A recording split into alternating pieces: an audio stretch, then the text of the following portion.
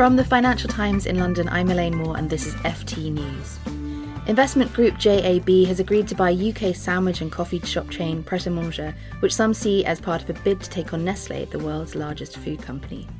This is the latest in a series of coffee and drinks-based acquisitions by JAB, and coffee is, of course, one of the fastest-growing consumer businesses, particularly in the US, the world's largest coffee market.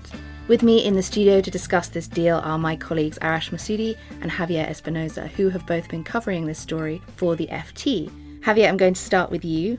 This, I think, is a scoop that you had for the Financial Times. Can you tell us a little bit about Pret A Manger's history and how many outlets it has right now? So it started in 1986 with just one single outlet in London, Victoria, and it now has over 500 stores worldwide, with the US being its key market outside the UK.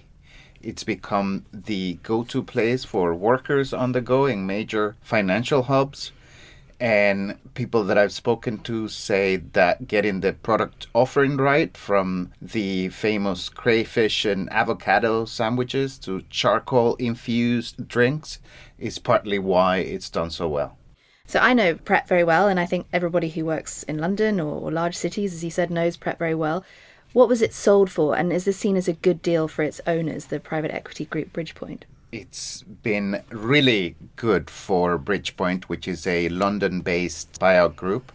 It was sold for over £1.5 billion, including debt, which is the equivalent of basically 6 times their original investment. So just to put this into the wider context of what's happening in private equity, these groups are selling assets at a record multiple. So it's like the best time for them to be pursuing the sale, but they have been reluctant to let go. They were originally exploring a listing in New York, but recently they took the view that they would get a better price through a private sale. And Arash, what do we know about JAB and its strategy of acquiring assets related to the coffee business in particular?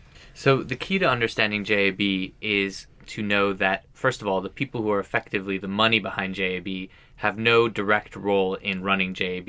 It's 4 adopted siblings out of 9 who inherited their father's fortune. They rolled up the stakes belonging to their 5 other siblings. The family's called the Ryman family. Reclusive, do not talk to the press, very ordinary jobs, not attention-seeking, you name it, but they're billionaires. And what they have is this vehicle which had stakes in the legacies of their father's company and their kind of grandparents' company. And what they've done is they've brought in professional managers, in this case, Bart Becht, who's the former CEO of Reckitt Benckiser, which actually has its roots in one of the JAB's family stakes from the past. Olivier Goudet, a professional from Mars, who is an advisor to big consumer companies and had this vision around coffee, and Peter Harf, who's a luxury expert. And these 3 form this triumvirate, which is splashing enormous amounts of cash around the coffee and consumer space. And in particular, in coffee, Olivier Goudet tried to convince Mars to go after the coffee space, but Mars was more keen to stick on candy and pet food. And as a result, he brought this vision to JAB. And what's followed is the last 4 years is a sort of unprecedented assault on the coffee sector, which has led them to become the number 2 player in coffee by market share, only to Nestlé.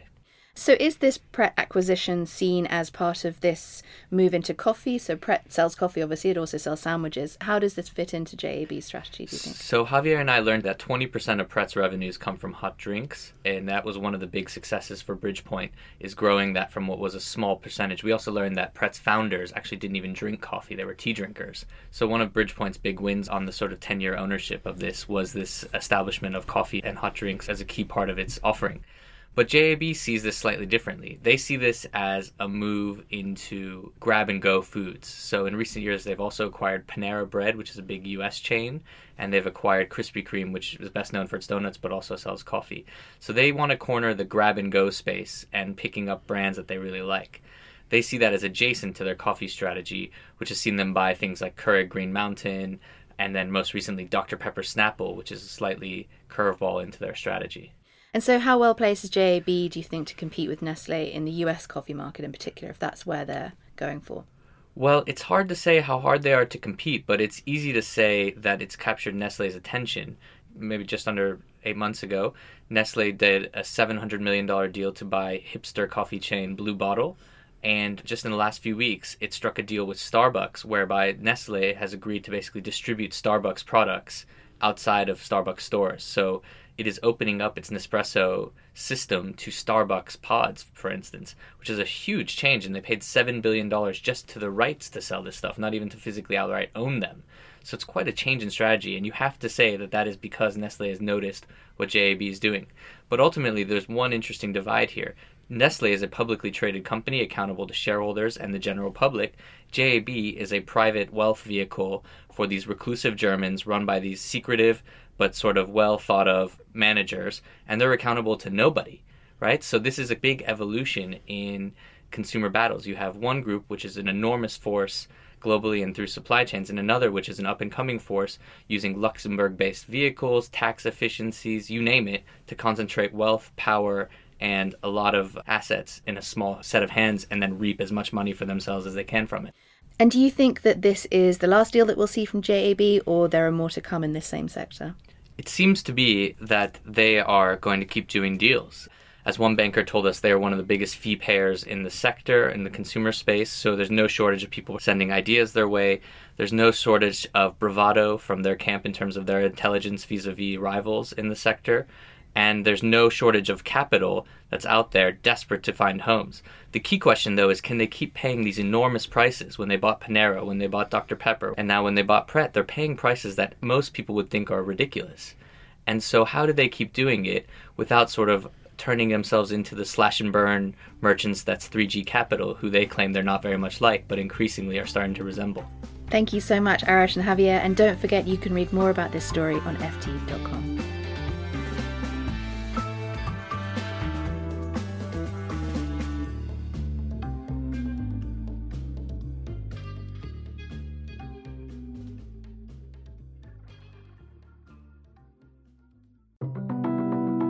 If I would have known back then what I know today, there would not be a chance that I would have pursued this opportunity, because it's been a sort of roller coaster ride, both mentally and physically.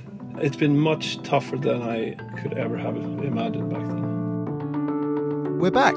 Startup Stories is returning with a new set of entrepreneurs sharing their insights about the joys and challenges of starting a business.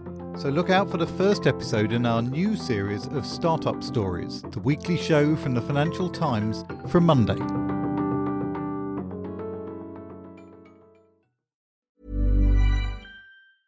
Here at Bellingcat, we get to the bottom of things. From a global crisis to an underreported event, we find the facts using publicly available tools and resources, uncovering what is hidden on and below the surface. We connect the dots using social media posts, satellite images, and public records, and empower others to do the same by sharing how we do it. The ability to do so is only made possible by our readers, supporters, and community members.